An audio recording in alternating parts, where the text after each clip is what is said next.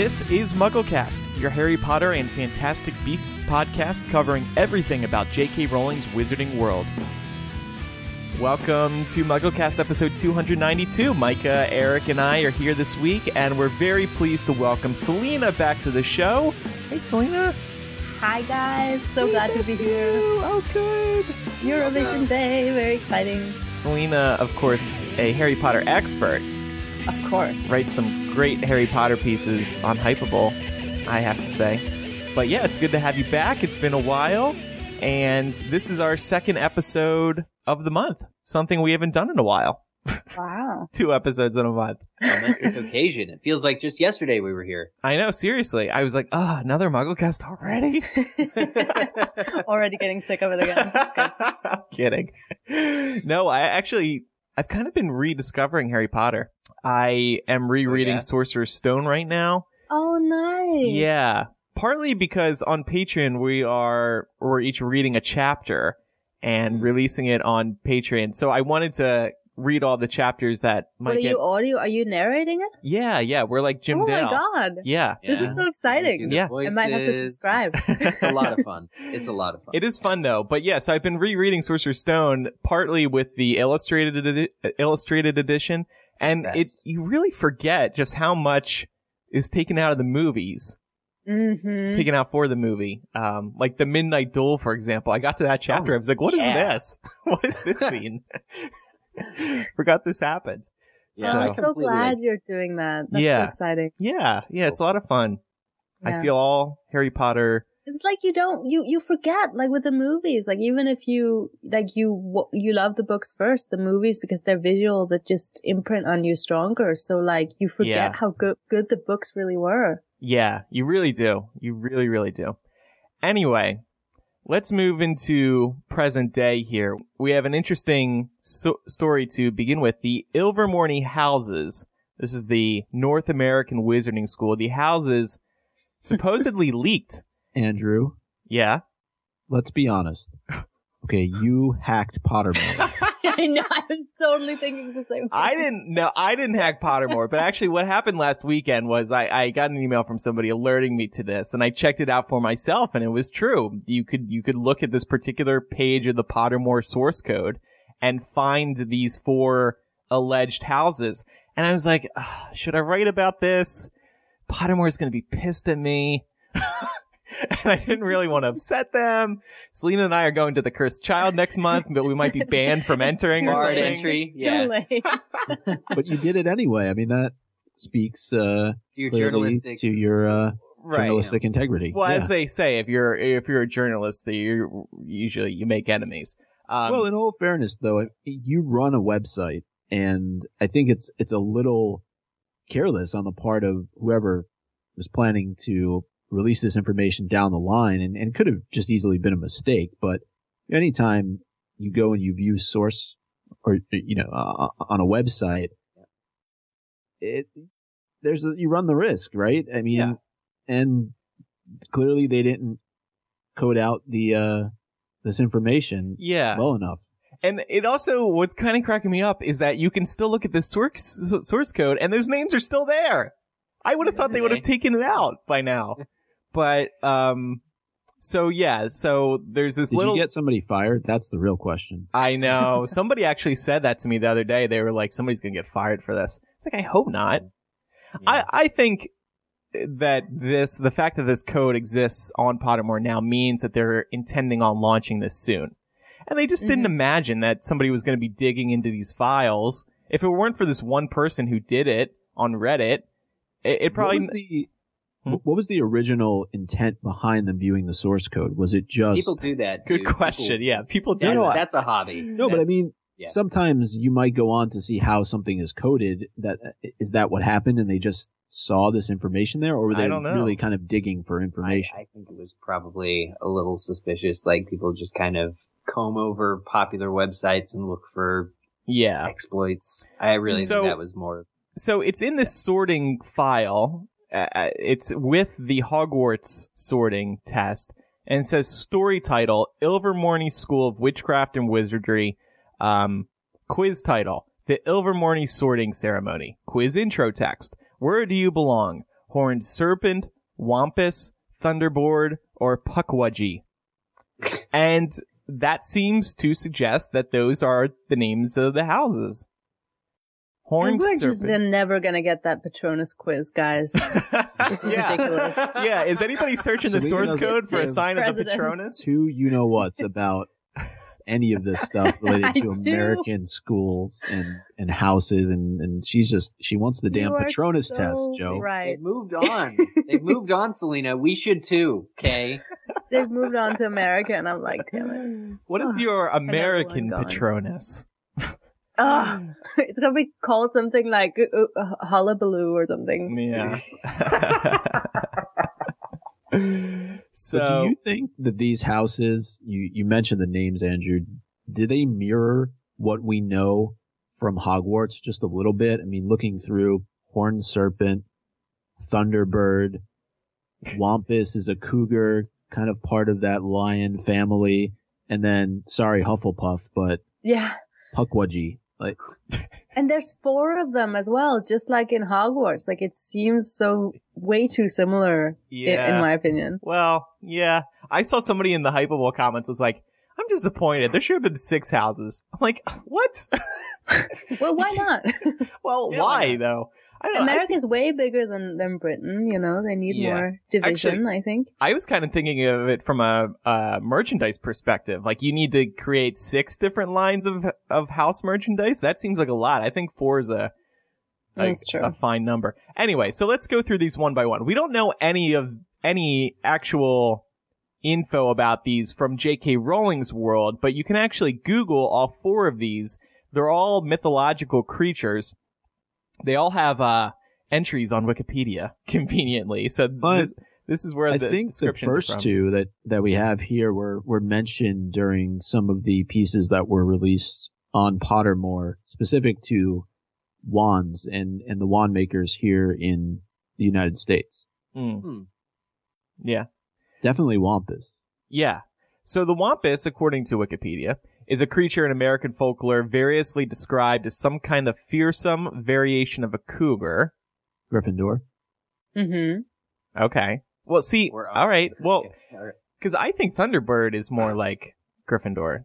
So Ravenclaw. Isn't that more like Ravenclaw because it says something about having knowledge and stuff? And obviously it's a bird. An eagle. Yeah. So according to Wikipedia, again, the Thunderbird is a legendary creature in certain North American indigenous peoples' history and culture. It is considered a supernatural bird of power and strength. It is especially important and frequently depicted in the art, songs, and oral histories of the many Pacific Northwest coast cultures and is found in various forms among the peoples of the American Southwest, Great Lakes, and Great Plains. I'm into this one. Yeah, I like that one the best. Yeah. But remember, we're just working with the Wikipedia entries here, so our interests may change. The Pukwudgie is a 2 to 3 foot tall being from the Wampanoag folklore. Pukwudgies' features resemble those of a human, but with enlarged noses, fingers, and ears. Their skin is described as being a smooth gray and at times has been known to glow. What a bummer getting that one. Like it's like that Pokemon that looks like a person, you know, with the Mewtwo? The one with the Mr. Mime. Oh god. It's like that one. It's super creepy. That is, like a giant human kinda. Mm-hmm. And finally, the one that'll probably get the most comparisons to Slytherin just based on the title alone. The horned serpent appears in the mythologies of many Native Americans. Details vary among tribes, with many of the stories associating the mystical figure with water, rain, lightning, and or thunder. Horned serpents were major components of the southeastern ceremonial complex of North American prehistory. So, I noticed something in a couple of these. There were specific descriptions. So, for example, the horned serpent has a reference to the Southeast America, and the Thunderbird has references to the Pacific Northwest. I'm wondering if one of these each represents a section of North America. Yeah, I mean that would make sense. Yep. So, but then are you saying based on geographical location, when you come to Ilvermore, you're sorted into that house, so there's no real decision making that needs to happen? Well, no, I'm more thinking that the founders each came from a certain section of North America. Because why would we be doing a sorting test? Like, the only question on the sorting test would be, well, where do you live? I'm in the Pacific Northwest. Okay, you're a Thunderbird. I'll take any quiz on Pottermore now. Yeah. Just so there's nothing to do there. I'm going to be really nervous to take this Ilvermore house test. Because this is a big deal. Unlike with Hogwarts, where we had time to read the books and decide on our own which house we identify with, we may not have really any information going into the test, and we're only going to learn about our house after we take the test. I think that's awesome, though, because you don't get all those, like, oh, I want to be in Harry's house, you know? Like, yeah. Or Slytherin's the evil one. Like, this is much more sort of, I don't know, it's exciting. Right. But they do fall in line a bit with the houses that we know from Hogwarts. That's my only thing. I would have preferred a little bit more of a diversion from that. But as mentioned earlier, Wampus being part of one of the cores that are used for specific wand maker, I looked it up. It's Johannes Jonker, who we've talked about on a previous episode when all the information was released on Pottermore, kind of getting us prepared for the initial trailer of Fantastic Beasts. And it's just interesting that one of these, and I don't know where Jonker was from, Andrew, but again, maybe to your point, he's from a specific area of America, and that falls in line with your theory about these kind of representing the different quadrants of North America. Mm-hmm. Well, and Ilvermore having 4 houses is in the grand tradition of old East Coast American private schools imitating British ones. I read this article, which I just kind of paraphrased there. Catherine Trendacosta on IO9 wrote this, and it's like an interesting article. I want to just read what they said because I think it's said better than I could. She says, I hope to God these names aren't real. First, having Ilvermore have houses named after magical creatures is such an obvious tie-in to the Fantastic Beasts and Where to Find Them movie that I'm kind of insulted. Second, 2 of those names are, regardless of their real and fascinating origins, hard to say out loud without a little bit of humor. It's like giving Ilvermore 2 Hufflepuffs. But finally, the real issue is that Thunderbird, Horned Serpent, and Pukwudgie are all from various Native American myth, culture, and folklore. So it's a school in the mold of British Hogwarts, but the house names are all taken from Native Americans. This is practically the Platonic ideal of cultural appropriation. Given that J.K. Rowling's History of American Wizardry already presented a shocking insensitivity to Native Americans and their culture, this is a terrible idea. So I think Jo's playing with fire. Me personally, by continuing to, I mean, she really kind of biffed it with Ilvermore, like the first go round, trying to appropriate this culture or trying to use elements from without, causing. Yeah. And it's so sad because it's obvious that what she's trying to do is she's trying to include, like she's trying to make Ilvermore belong to Native America, but obviously it's failing spectacularly, but I feel like that's why she's sort of pushing ahead. Like this is her vision of Ilvermore as something that wasn't in America long before the British and like the Europeans arrived, but it's just being like, for whatever for all of these different reasons, like it's coming across very, very badly. Yeah. And it's tough. It's a tough situation, I think. I'm not sure how she could win in this situation because you want the story to be rooted in the real America, the real history of North America. And if she'd been like, oh yeah, it was founded at the time of Washington, that wouldn't be bad. That would also be bad. Right. So I agree with this IO9 piece. The Fantastic Beasts thing, like naming them after creatures, I don't think that's directly a tie-in with him. That made me laugh a lot. Because, you wonder, right? You're just like, well, there's a clear, The American Wizarding School was not created before the Fantastic Beasts movie was in the works. That's fact. So, right. What does it mean? Yeah. Well, what would be the alternative? I mean, if you look at Hogwarts, the houses are named after specific people, the people who founded the school, who were very impressive individuals. And now here you have the American school whose houses are seemingly named after Fantastic Beasts. And I don't necessarily have a problem with that because, you know, if you think about most institutions in America, universities that are around today, they all have some sort of, it's a mascot or anything. Yeah, and I get that's more geared towards athletics. It's not necessarily specific to the university, but a lot of universities just have their mascots aside from their sports teams. You know, there are certain ones that are known and are represented by certain animals, certain creatures, and so I don't necessarily have a major issue with, you know, how she went about naming these different houses at Ilvermore, but is it just that there's not as much historical context in that, at least, and we may learn more, right?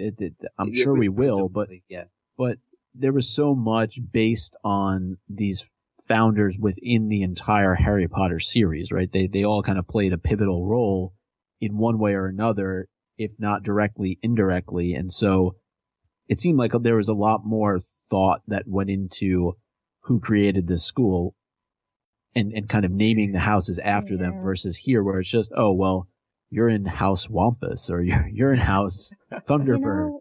That's sounds so kind of true. cheesy.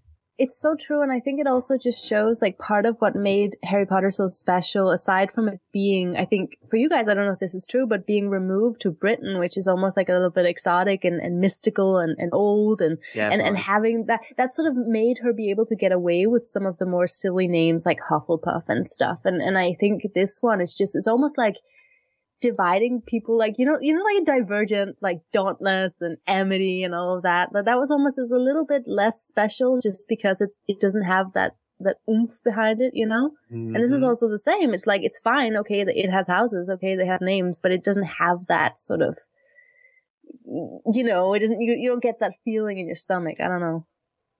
I think that makes sense. That's fair to say. That makes sense to me. I think we'll start people with reservations. I'm fine with these. They don't really bother me, or they settle in my stomach fine. But I think people will feel better about them once we see an official introduction with graphics, with backup info. Just the way this was introduced was, of course, botched really badly. Yeah, thanks, Hypeable. It wasn't just Hypeable, by the way. I actually saw the Leaky Cauldron had already run it, and that's what pushed me to do it, because if somebody else was doing it, then it was going to get around the internet anyway. So don't blame it all on me.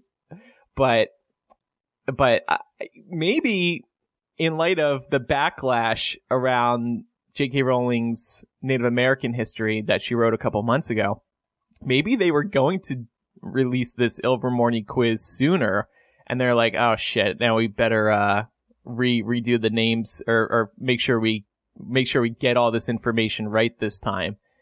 And maybe that's why the code was already there, because they were kind of getting ready to unveil it, but now maybe J.K. Rowling pulled it back and decided to make sure she's not going to anger anyone.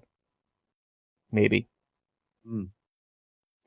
So it's possible. Yeah. So you think it was just they decided at one point that they were going to move ahead with this, and then based on the response that they received for the Native American backstory, they put a hold on it and forgot to comment it out in the source code, and that's why we're here where we are. One thing I will say though is I'm almost curious what the reaction would have been if she decided to proceed in the creation of the Wizarding World here in America without including the Native American community, because I think that, you know, it's a tough line to kind of walk in terms of how you represent a group of people and what do you include, what do you not include. But it's almost like, would you be getting the opposite argument also coming from the Native American community if she chose not to include them?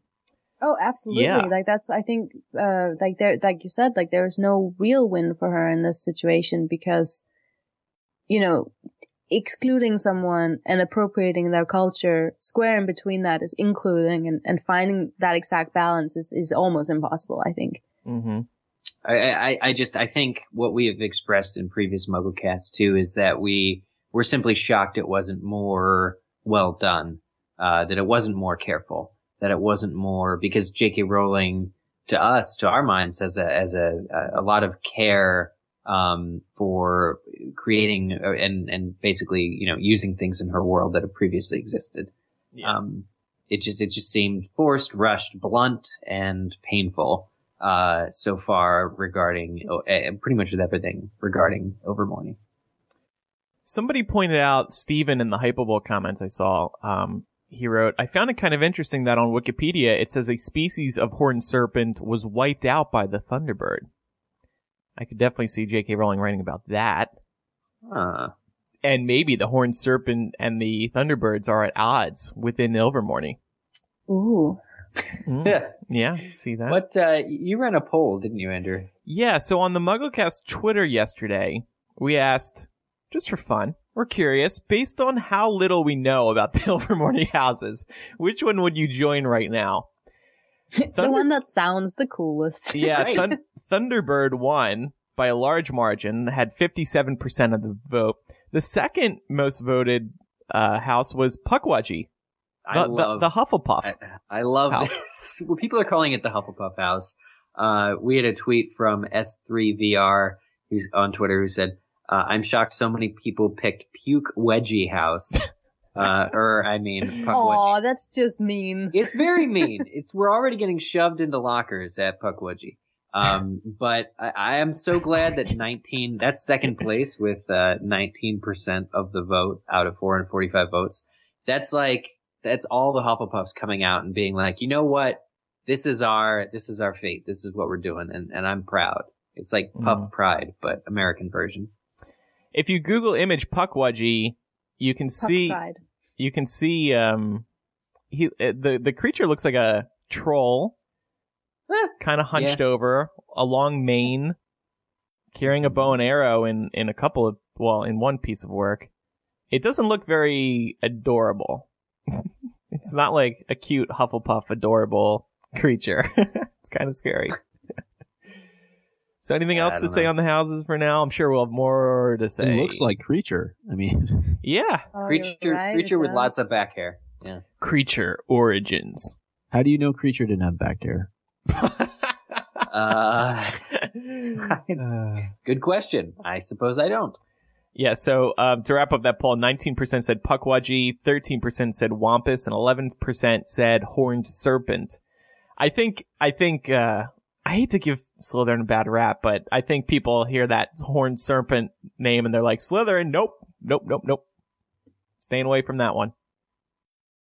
Do you guys remember when Thunderbird was a brand of email?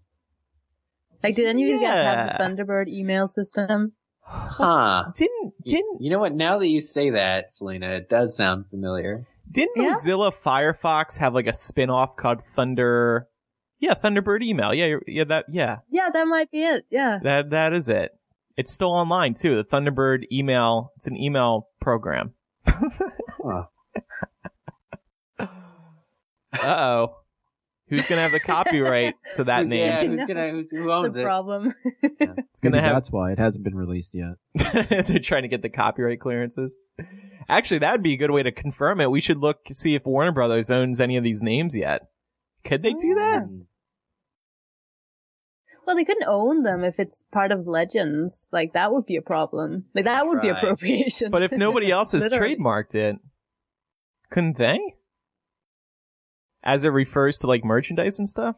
Yeah, maybe. Oh, I don't know. I'm gonna hold off on buying my Horned Serpent Letterman sweater.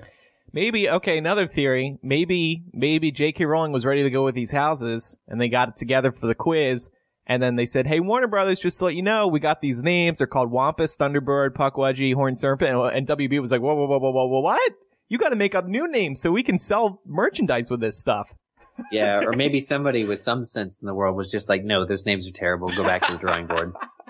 But I'm hopeful. Look, as a big, self-proclaimed Harry Potter fan, like I want to love it, and I want to believe in it, and I just want to know more about it, and I want it to offend as few people as possible. I don't want to offend anybody.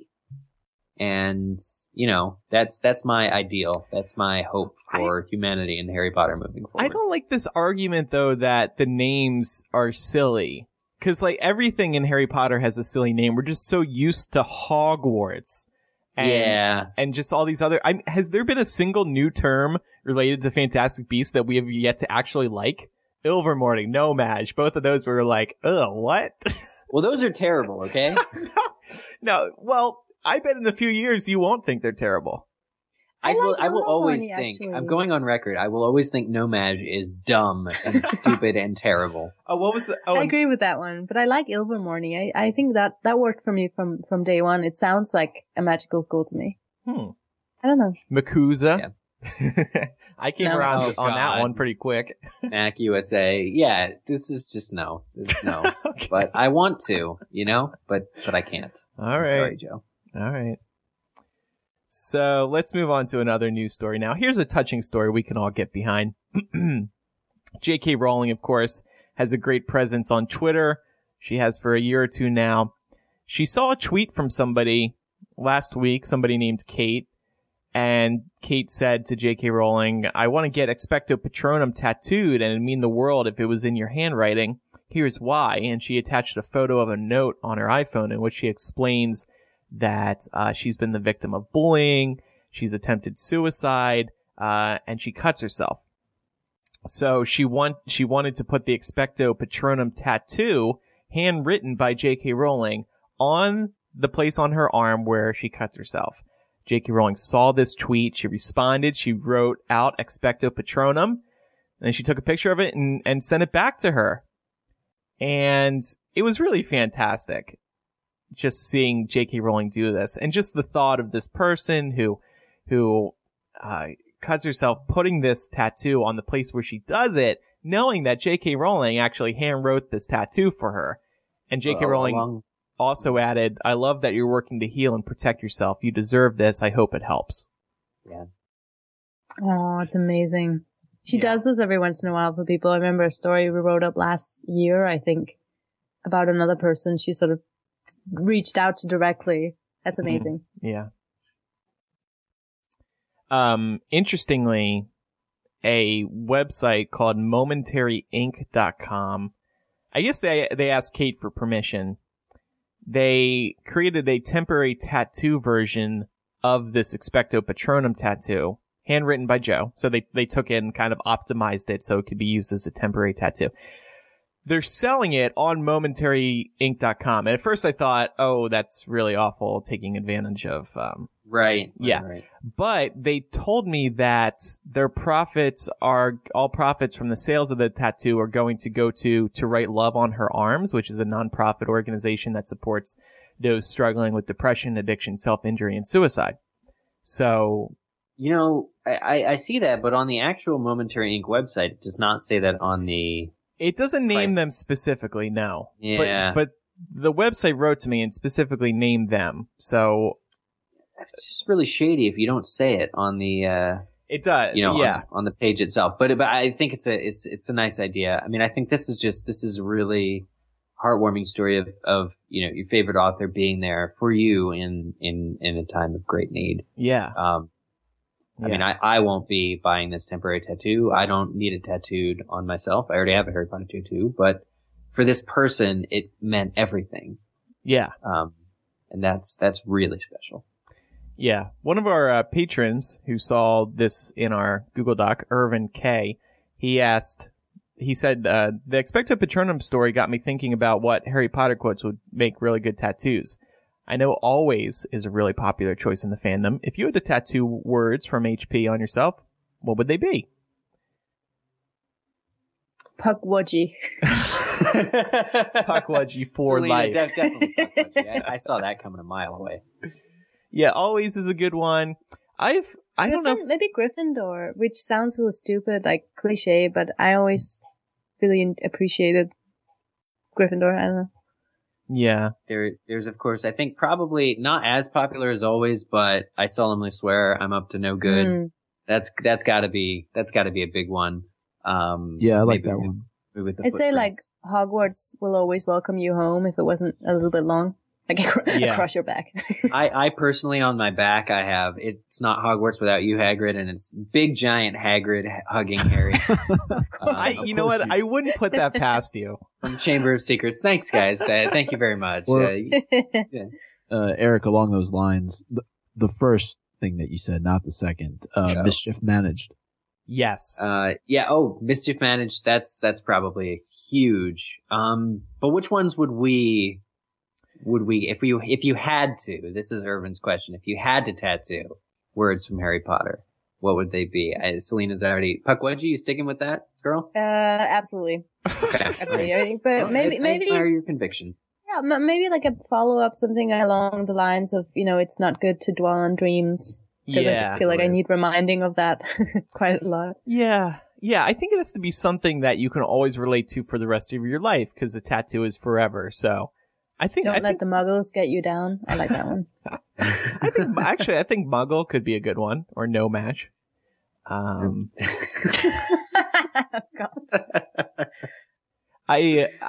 This may be cheating because it's not a word, but I know a couple of friends who got the stars on each page of the book tattooed on their ankle. The in the American editions, there's like stars next to the page numbers on every page. I love that because it's subtle and instantly recognizable to anybody who's read the Harry Potter books because you saw those stars throughout all 7 books. Yeah. So I would be interested in that. Maybe if you're twins, you could get, I know we're called Gred and Forge. Oh, maybe. But that would be so sad now. Oh, yeah, right. J.K. Rowling ruined the opportunity there. I don't know. But I think all the ones we talked about were pretty good. Yeah. I would say too, the Mirror of Eris said, I show not your face, but your heart's desire. I've seen and heard of people who have done that. Yeah, or had as along the inscription actually had the Mirror of Eris said. The Mirror of Eris said is very cool. Like even in the movie, it's like I just always liked that mirror. I've always liked the way that looked. Yeah. So I think it'd be cool to have that tattooed. Mm-hmm. Potentially. Okay, so let's move on to our next story. On to the Cursed Child. They're slowly releasing little previews of what to expect in the Cursed Child. They released a photo of some of the, quote, early sketches for the new Hogwarts robes. They're designed by Katrina Lindsay. And there's some interesting things to note in basically they released a picture of 8 cloaks, the front and back side, making for a total of 16 designs. They're Snitch Seeker, the Harry Potter website, they kind of zoomed in and optimized the image to figure out what some of the descriptions say because they're hard to make out. There's the traditional cloak, there's the Hogwarts first year cloak, there's the Hogwarts emoji robe. And if you look at it, you can see a bunch of buttons on the quote unquote emoji robe. So I don't know what that is because we haven't seen it in the books or movies. It's the equivalent of the Girl Scouts merit badges and stuff. Yeah, but why are they calling it emoji? Because by definition, emoji are just those things on your phone. Maybe internet came to Hogwarts in the intervening That years. would be a cultural revolution. That would be quite the twist. I would be very interested in that.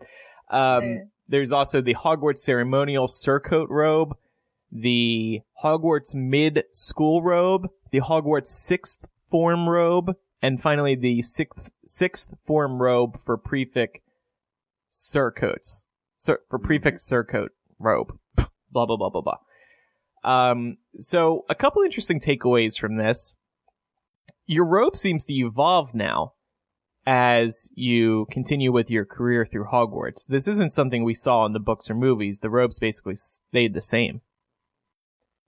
which I think is cool. In the movies, they change all the time. But yeah, no, you're right. You're right.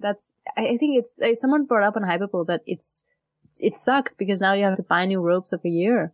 That's like super expensive. But I guess for the stage, it makes sense. You know, it's a visual thing. That's what I'm thinking. Yeah, it'll be easier when you're watching to tell the difference. And I feel like with a play, you need more to look at.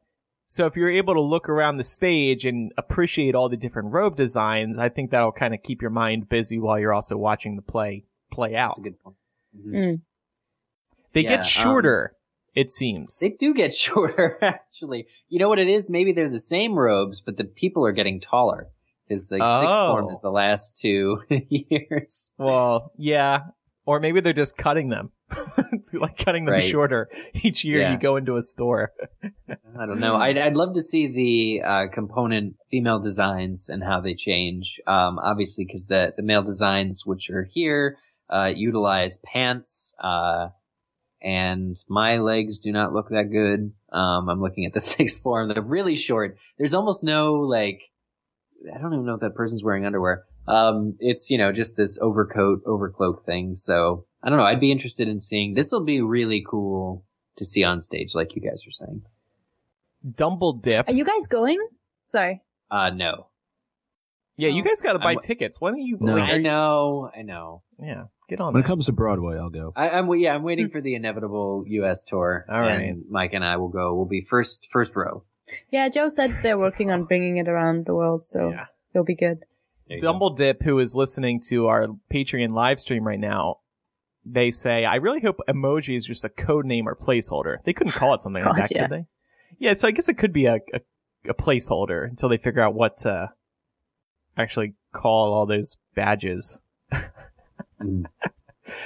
But what I think is also interesting about these robes is that, remember, the Cursed Child is set in present-ish day, and fashion evolves naturally in the real world. Yes. So we're seeing fashion evolve at Hogwarts, which I think is cool. This is it's it's going to make a terrible joke here. Something about having a gay headmaster, but it doesn't work. It doesn't work. The joke doesn't work. Especially because Dumbledore is dead. So he's dead. How dare you?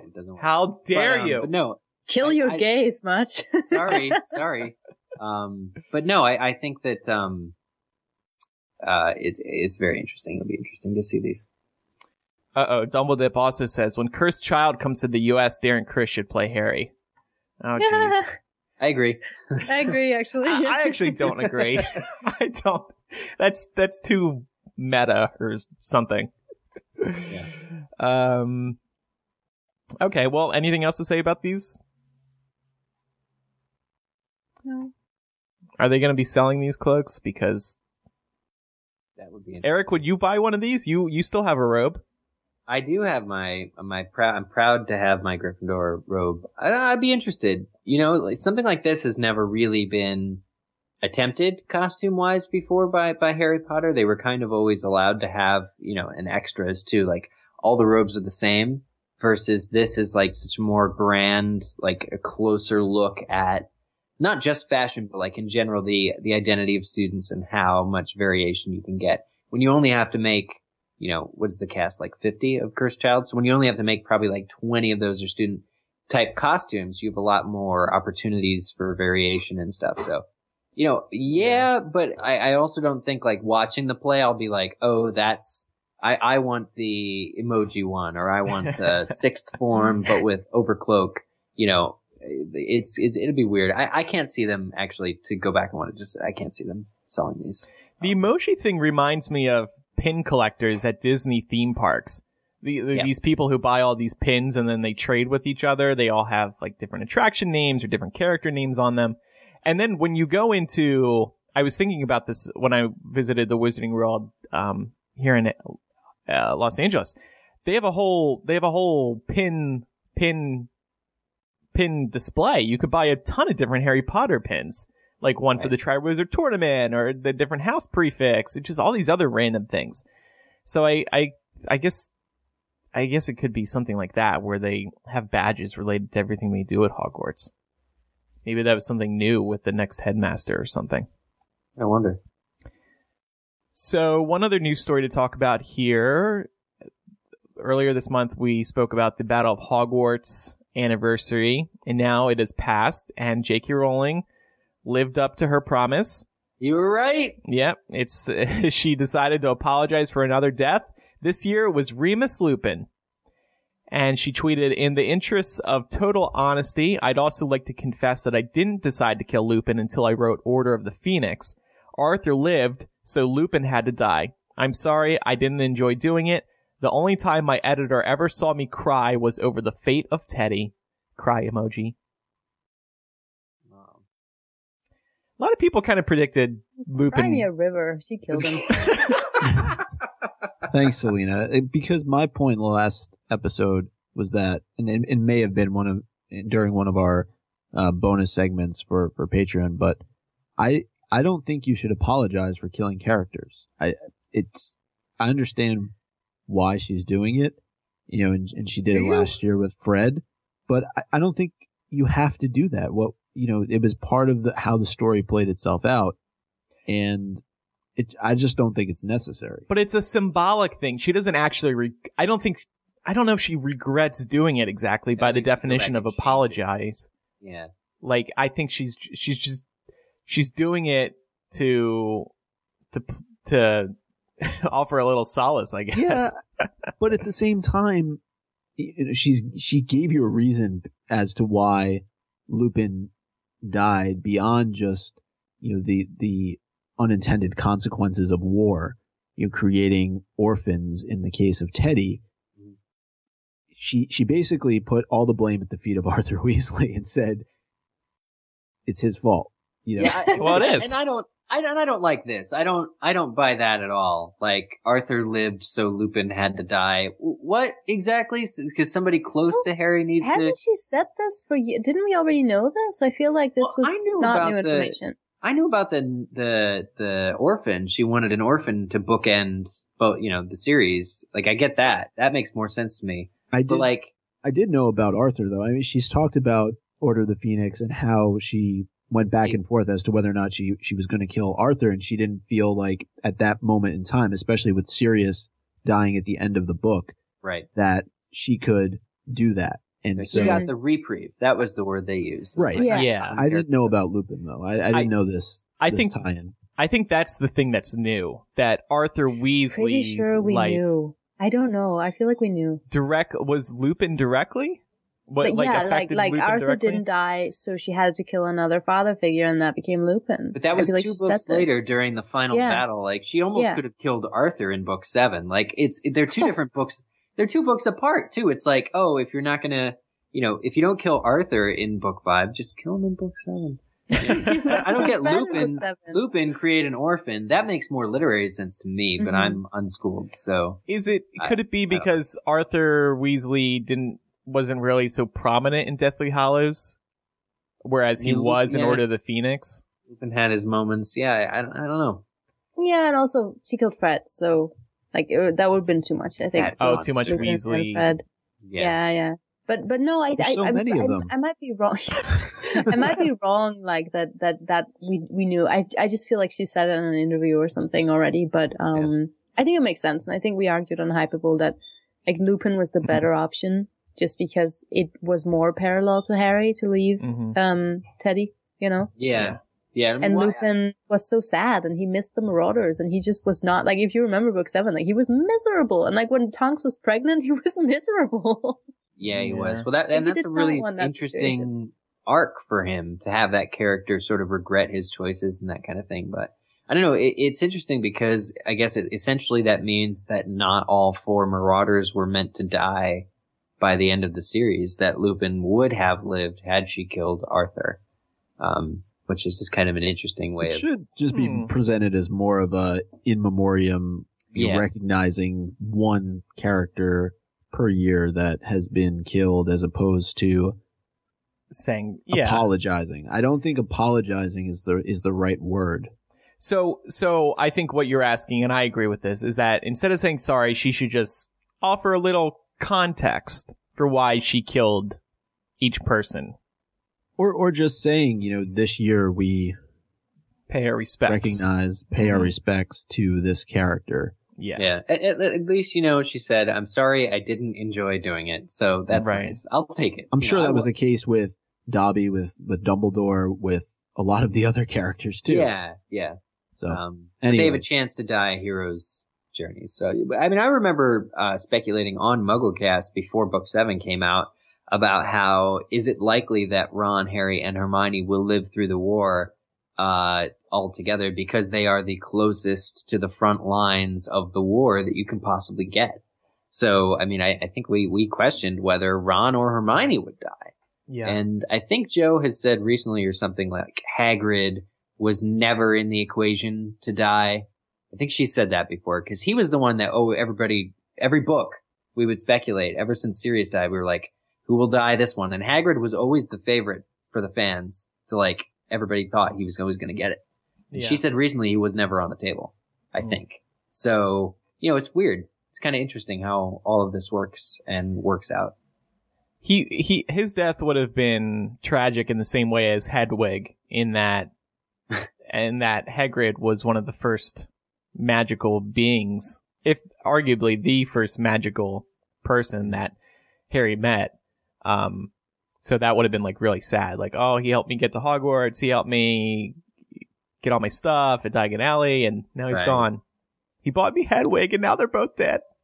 But would you take Hagrid's death over Lupin's? Would you, if you could choose? Hell yes. Yeah? Really? Well, no, actually, I like that all four Marauders died, but this is totally confession like time. that. Andrew's gonna hate me, but I never liked Hagrid. Why? I know he's your favorite. I don't know. I found him annoying. I don't know if he's my favorite. Wow. I think he's a great character. I know. Okay. I'm so sorry, everyone. Pretty shocking. I think during this episode we've all each managed to offend a large group of people. Too. So. Okay, well, let's get into kind of a game we have here this week. Since the Cursed Child is upon us, preview performances start in less than a month now. We thought we should get down some predictions about the Cursed Child. So today, each of us is going to make 2 predictions, and we'll do 2 more on our next episode right before the preview performances begin. So, without further ado, here are my 2 predictions to begin. Number 1, we will hear in passing that a somewhat significant character died a couple of years earlier. Okay, so we're going to learn about a big death. True. Maybe it'll be Hagrid. And maybe Selena wins. I'm kidding. What if like we're watching I want him to die. What if we're watching the play, Selena, and like we find out that Hagrid died, and like I just hear you just like, yelp from another area of the theater, "Finally, yeah!" Oh no, I don't want him to die. I don't know. You sounded pretty. I just remember when the books were going on, it was like, we were like, is Ron gonna die? Is Ginny gonna die? Is Lupin gonna die? And I was like, oh, but what if it was just Hagrid? That would be so much easier. And prediction number 2, Draco Malfoy's kid, Scorpius, will be as much of a D as Draco Malfoy was. You can't say that word. Well, I don't know. Should we say a dick? He's gonna be a dick. I mean, I dropped the F-bomb on the last show. Oh, you did? We didn't even get any complaints about that. That's amazing. Our audience has grown up. Yes, thank you, audience. I think that's definitely possible. Yeah. I think this is going to be very parallel to Sorcerer's Stone, or just the earlier books in general. So yeah, those are my 2 predictions. Micah, what are yours? So my predictions, number 1, I think that the Elder Wand will be removed from Dumbledore's grave. Ooh. Or that another one of the Hallows that is not the invisibility cloak will be used in some capacity. So. Very interesting. I like the idea of, I would even like to see the cloak again, but like a relic of the books be featured here, 20 years after the events. Yeah. Mm-hmm. Pretty cool. And I think that at some point during the run of the show that a Harry Potter actor from the movies will portray their character on stage. I like this. It's such a Broadway thing to do. Is like it's gonna be Ivana Lynch. Yeah, probably. For like a week or a short run, a brief run, you'll have something like that happen. I agree. I like that prediction a lot. Okay, interesting. Eric, what are your predictions?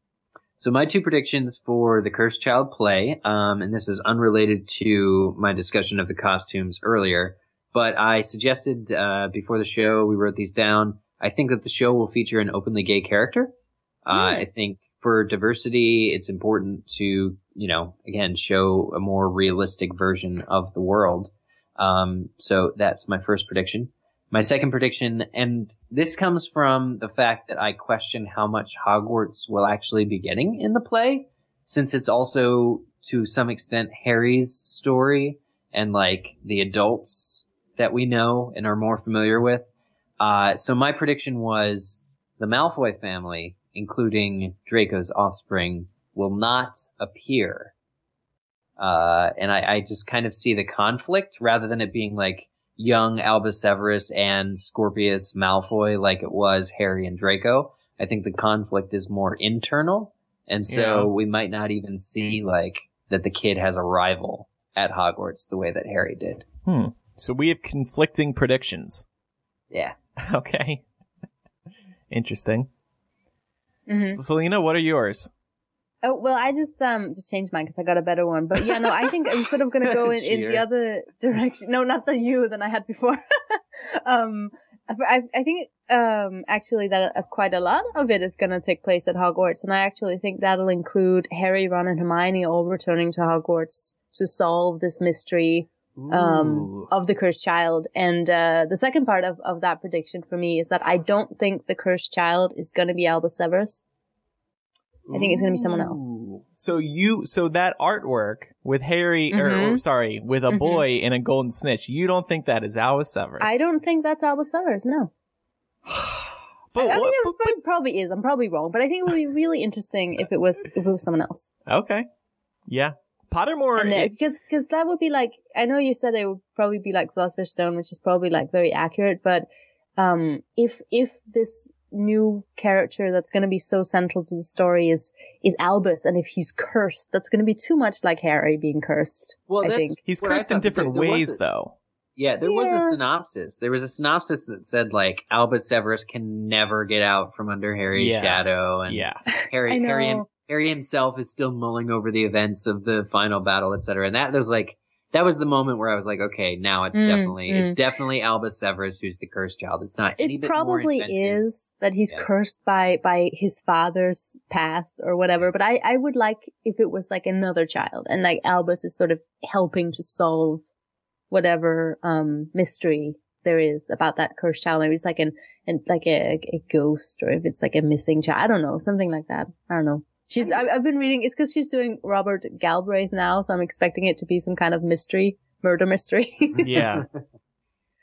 I'm glad you bring up Harry, Ron, and Hermione returning to Hogwarts. I would like to go on record right now and say I hope they don't, because this reminds me of when people graduate from high school and they keep coming back to the high school even after they graduated. And it's just like, dude, move on already. So Harry's like the golden boy of Hogwarts, and he like has to return, for the glory. But I just remember being a high school student and seeing people who graduated come back on multiple occasions. I'm like, once or twice, okay. But like, some of them would be coming back really often. I was just like, can you move on, please? You know what's funny is I was voted most likely to do that. Really? my graduating class. Yeah, my graduating class, I was voted most likely to return to Muhlenberg High School. But did you come back? Did you go back? Only one, to my credit, once. 10 years later, it was this year, I went back once, and it was very weird. Okay, yeah. Like, everything was the same. It was very weird. But everybody thought that I would be the one to come back, so. Going back once or twice is okay. I think Ron would be like that in the story. I could see him sort of being like, because he already was like that in the epilogue, wasn't he? Like, oh yeah, I'm the chosen one, kind of. Yeah. Like, it's Hogwarts. Like, this place trumps any place that you could ever be or live. Yeah. Yeah, any high school. Like, that is true. I will say, I don't blame anyone in the universe for coming back to Hogwarts. I guess. I just don't like the type of person that keeps coming back. That's all. Yeah. Okay, so we'll each make a couple more predictions on our next episode in early June before preview performances start, because after that, the secrets are going to be out. So this is our last chance. We'll look back on these and see how right or wrong we were. So these predictions are locked in now. Fun. Yeah. That was good. Okay, so let's move on now to Make the Connection. It's a fun segment. Our fan favorite, Make the Connection. These connections. Selena, do you remember how to play? Yeah, but I feel like there was music last time. So maybe I don't. Well, the production budget has been cut here on MuggleCast. I see. Visit our Patreon to fix that.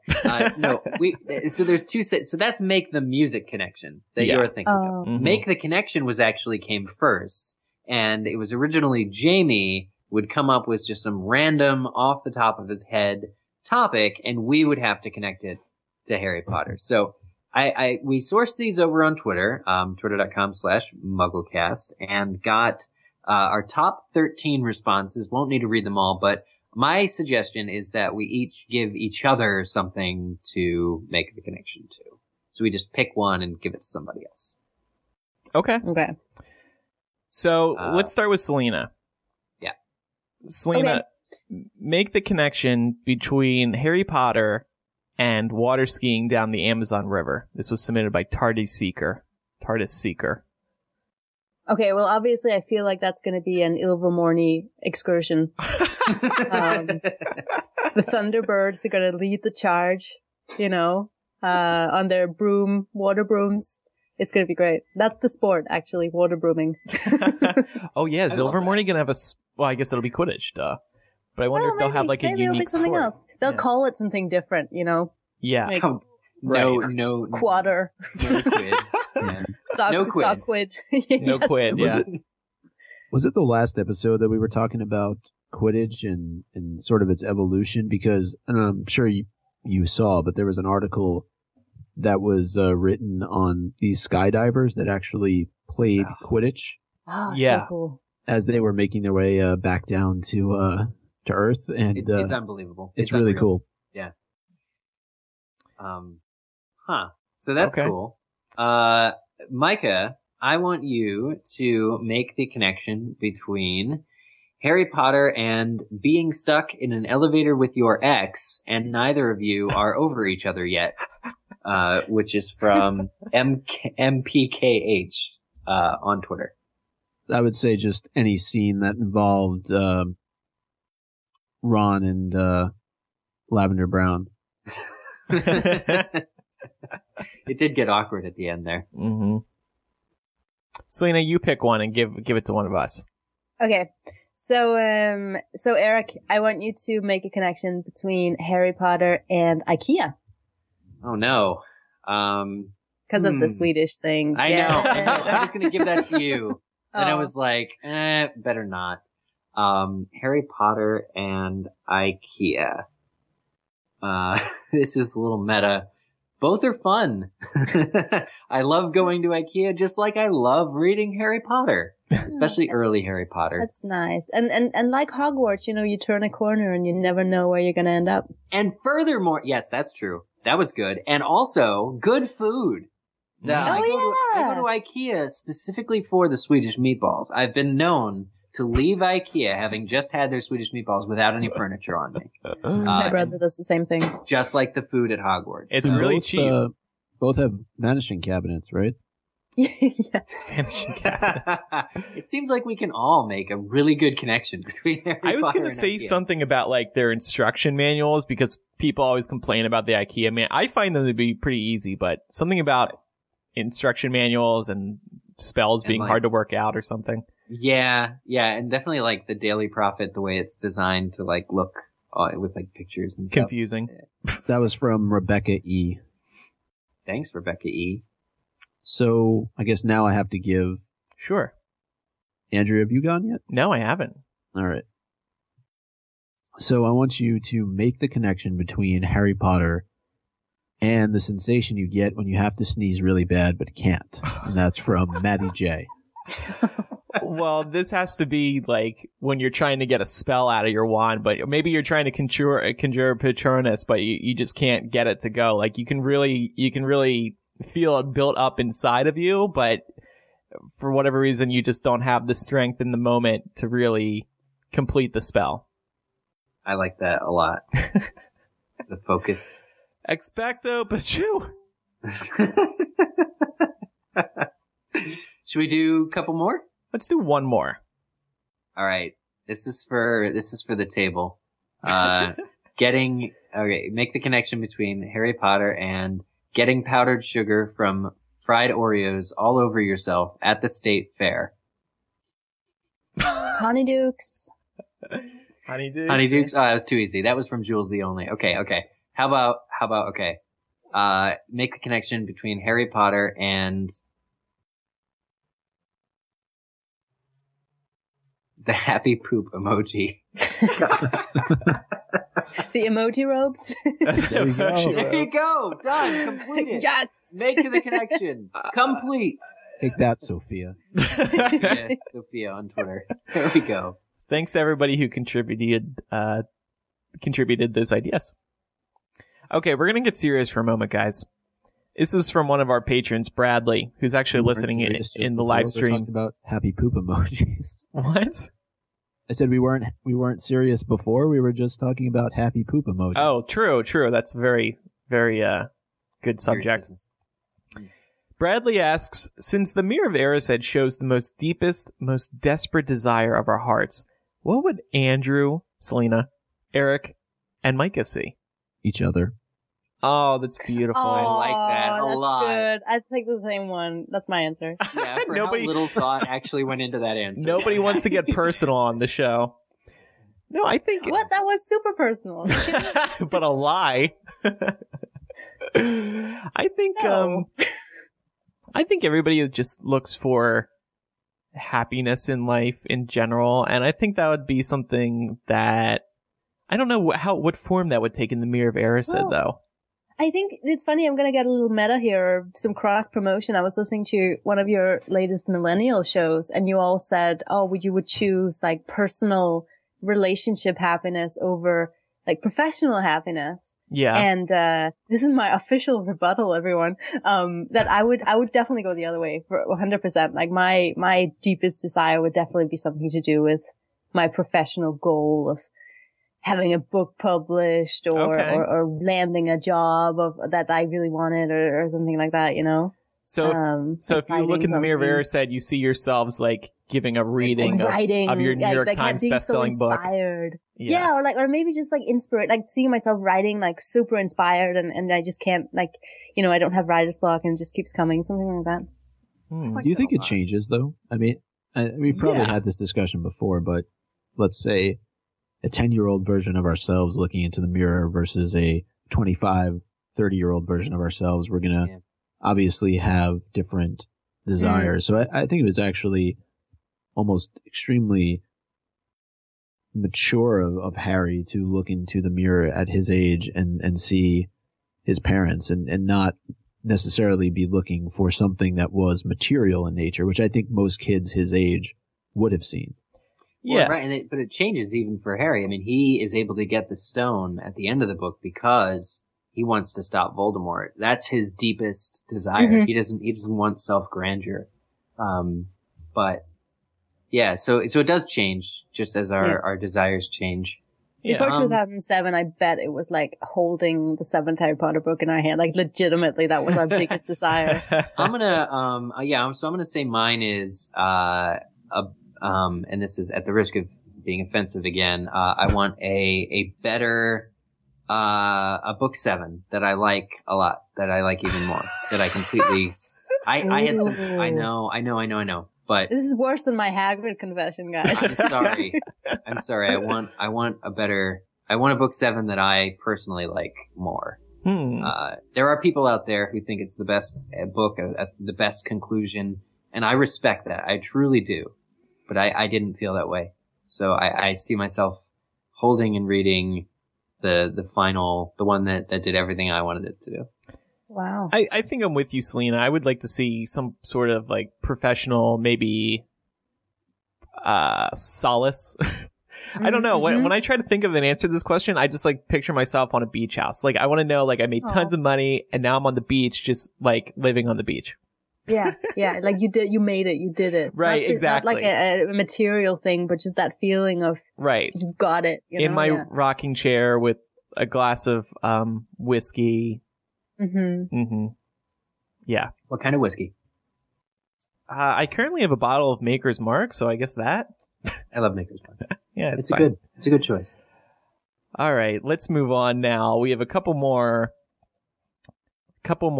listener feedback type things. This first one is from Zach. I thought he had a couple interesting thoughts on the cursed child, about we growing up with Harry, and now the cursed child may kind of be out of sync with that. He says, hey guys, I've been thinking about what we can expect with the cursed child. We know a little bit about the story, but we don't know what sort of tone the play will have. The original series, while getting progressively darker as it went along, remained a children's story with a certain amount of whimsy. Since The Cursed Child is a play, a medium that adults tend to enjoy more than children, and tells the story of Harry as an overworked ministry employee, I imagine the story itself will be geared more towards adults. While that is fine, as most of the fans of the series are now adults themselves, my concern is that the story will be geared towards adults of a certain age that can better relate to Harry with teenage kids, rather than the adults who actually grew up with the series and fall between the 25 to 33 age range. Why does this matter?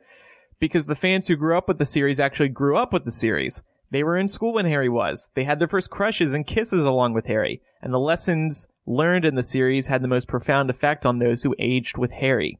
I recall loving the Harry-Ginny romance subplot in Half-Blood Prince because at the time, I was going through my own bout of a teenage crush. Unfortunately, it didn't have the happy ending that Harry had, but the fact Harry and Ginny got together in the common room mirrored my own desires. If I couldn't get my girl, I could live through Harry. Now, roughly 10 years after the series ended, most of us are in our mid to late 20s. Our lives are focused on new things like starting a career and beginning to have serious relationships and getting married. We do not have kids in their teens for the most part. We are not yet burnt out on our careers, but are excitedly still chasing our dream jobs.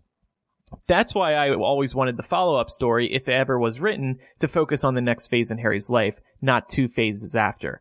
I'm sure Cursed Child will be great, and I'll probably read it a million times, but maybe this has something to do with my tempered excitement for the play. It won't speak to my personal experiences like the original series did. Maybe in 10 years, though, it will. This was really interesting. Yeah, I hadn't thought about this. So, essentially because the play is, 19, 20 odd years later, and it's actually only been, 10 years. The idea is that the audience is older than we are. The target audience for The Cursed Child. Yeah, I can see what he's saying. I'm kind of picturing myself watching or reading the story now and being like, oh, Harry really grew up, didn't he? And he's having, trouble parenting, which most of us do not yet. I didn't even think about this. This came out of left field for me. This makes a lot of sense. I'm canceling my pre-order. Canceling my flight. Well, look, it's ultimately a Harry Potter story, and Harry Potter's universal. For everybody at all times. I don't think it'll be too exclusive, of any particular age group. After all, there are children in the cast, and there will be a portion that presumably takes place at Hogwarts. Mm-hmm. And I think that part of the story it's much easier to see that as appealing to a younger generation. But yeah, I guess what we can relate to and what the main theme might be is sort of processing grief and that altogether, and kind of recovering from the war and all that kind of stuff is stuff that we can relate to, as humanity, like, in general, over and over and over again. And it's not too far from the themes of the Harry Potter series of books. Mike and Selena, how do you feel about this? I think it's really well thought through. I think that Zach did a good job of kind of going through how he's feeling about potentially seeing this. And I'm not sure that we need to react in this way before we actually know how the story plays itself out. Yeah. Because I don't think it's going to be, Harry frustrated with his job at the Ministry. He's 50 pounds overweight. He comes home. He drinks every night. He yells at his wife and kids.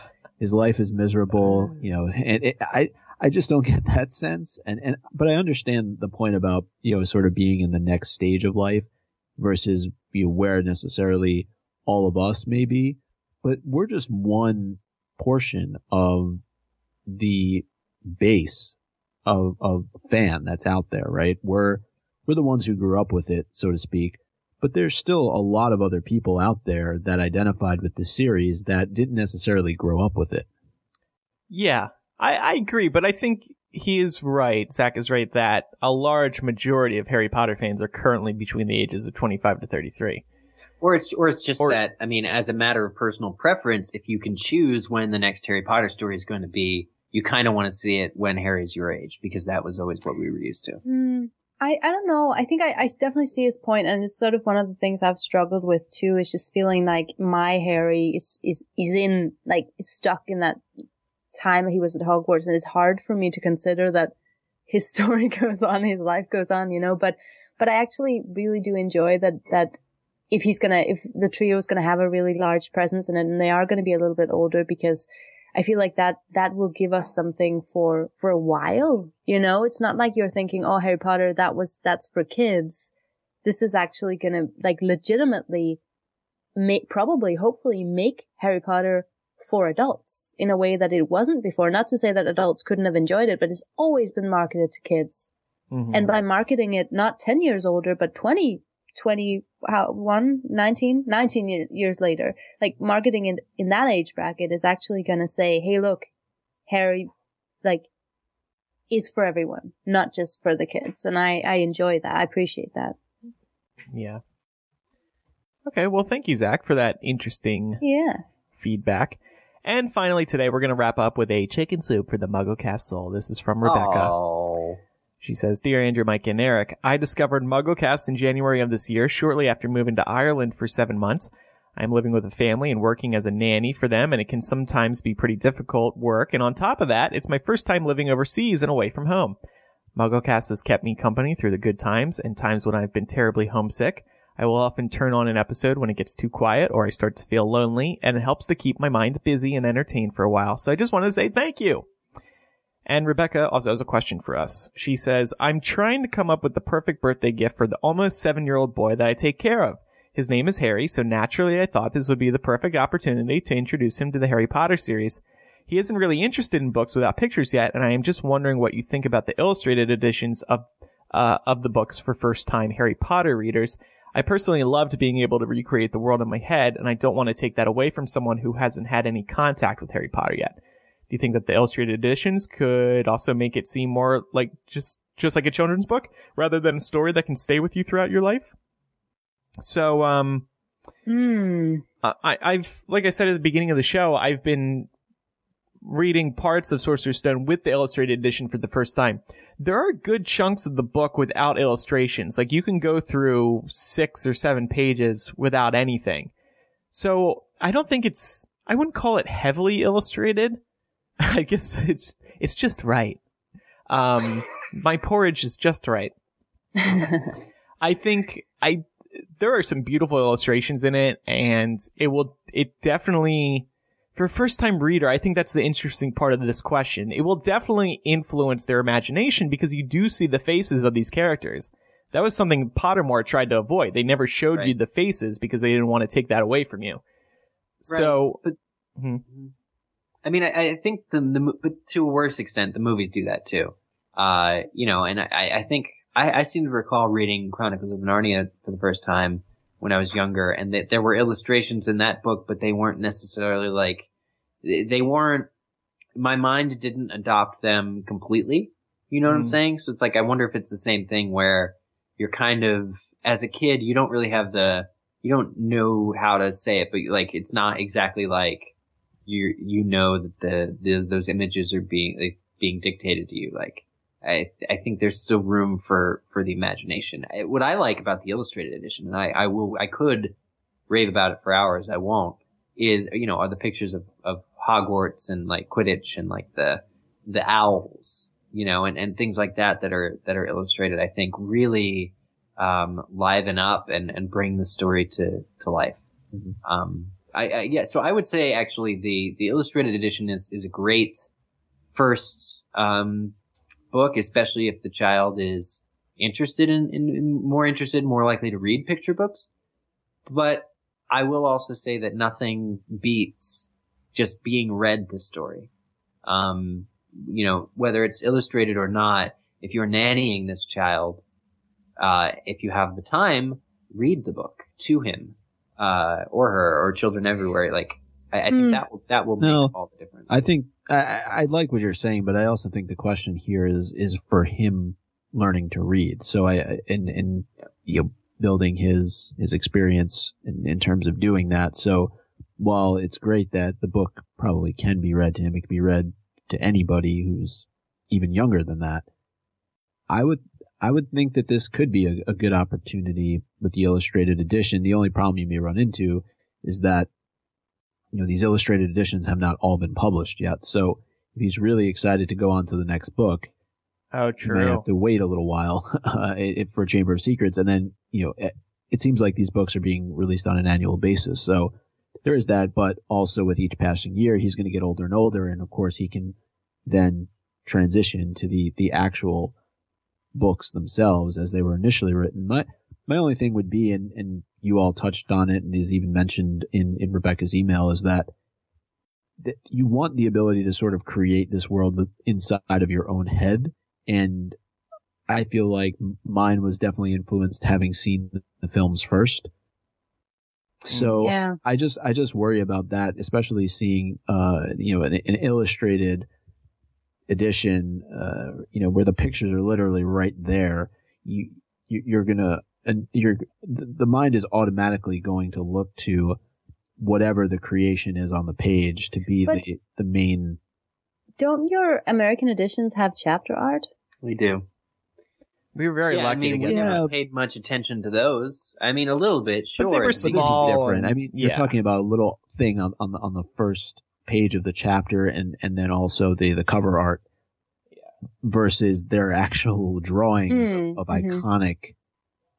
I mean, I really don't think the illustrated editions are that bad. And I've read the first one all the way through. Like, I don't think it's bad at all. I don't think it's. I wouldn't say. I'm not saying it's bad. Well, no, like replacing imagination. No, I wouldn't say that picture books or books with that level of pictures actually do that. I think, when you read books, like I've read plenty of books as a kid that had illustrations with them. You've read, like, those, you remember those, I don't know if you guys had them, but like Pippi Longstocking, for example, there'd be like huge pictures on the pages and then like little tiny bits of text. And I still enjoyed the story. Like, I think my only sort of issue would be maybe like he's a little bit too young to appreciate it. Just because I tried reading it to a 7-year-old and he definitely did not appreciate it. So you don't want to make it seem like a kid's book. I would say that would be my only worry, would be that he's definitely gonna feel like it's a book for kids, but at the same time, better that than he experiences the story for the first time through the movies. Yeah, so I say show him the movies, no matter what. Go for it with the books. Yeah, exactly. We should also keep in mind that the reason that they did these illustrated editions was specifically to appeal to a new generation of readers. Mm-hmm. Sure, the original fans were probably going to buy them, but this is a great way to get younger readers into Harry Potter. So just remember that the publishers did this because they want kids to read it. And I think the illustrations are so good. Like, they don't bother my previous, the images that I had in my head previously using my own imagination. So, all right. Well, thank you, Rebecca, for that. And that wraps up today's episode. Look at that. We did 2 episodes in a month. We can do 2.5-ish hours of Harry Potter content in a month. I love it. This is great. It feels like old times again. It really does. We passed the 500 patron mark over on our Patreon. Yeah, which is just awesome. Amazing. Thank you to our patrons for their support. One thing worth mentioning is that we are only sending out 687 shirts, and only accepting patrons at the Order of the Phoenix level up to 687 to get those rewards. So there's only 187 left, less than 200 opportunities to be our patron, to support us and get those lovely rewards, which we work very, very hard to develop. In fact, just today I shipped out, I'm shipping out 100 pieces of album art for our patrons. Excellent. The physical benefits, even if you sign up after 687, you'll still get the digital ones. Of which there are many, including chapter readings, which we mentioned before. Yeah. And bonus MuggleCast segments. Yes. Right. More MuggleCast. We're doing 2 bonus MuggleCast segments a month. Also, MuggleCast t-shirts, if you want to receive one of those, you have to be signed up by July 2016. So 2 more months to go, because we're going to order all the shirts, get all the sizes, just do one big order. So please visit patreon.com/MuggleCast if you'd like to sign up. You'll, now that we've been rocking and rolling with this for a couple months, there's a ton of content. So as soon as you sign up, you're going to see a lot of stuff to listen to watch. The creepy video of Micah signing album art and Eric sneaking up on him as the floor beneath him creaks. It's creepy. I thought it was endearing. I don't think I've seen this. The floor does creak. The floor does creak. I'm going to have to take a look after the It's creepy because Eric is walking slowly up on Micah, and it seems like Micah doesn't know that Eric's filming. He knew I said, hey man, because we were both signing, and then but Pink Floyd is playing in the background. It cracks me up. It cracks me up. And I would also say, too, check out the new, still fairly new, MuggleCast website. It's fully optimized for everything 2016. That's all I'll say. But I really like it. We added our famous Wall of Fame to the website, so we have episodes there. What's that? I didn't even know that. I'm checking it out now. You took a look at it, and you said it looked great with all of the... Oh, I lied. I wasn't... I must have thought you were talking about transcripts or something. Oh yeah. We're still working on the transcripts. Yeah, transcripts the are Wall of Fame is up. We need to add a couple of episodes because it's been a few years since we selected one as being worthy of the Wall of Fame, but all of the interviews that we've done over the years with those that are part of the Potter community, from David Heyman to David Yates and Oliver Phelps, Ivana Lynch, the list goes on and on.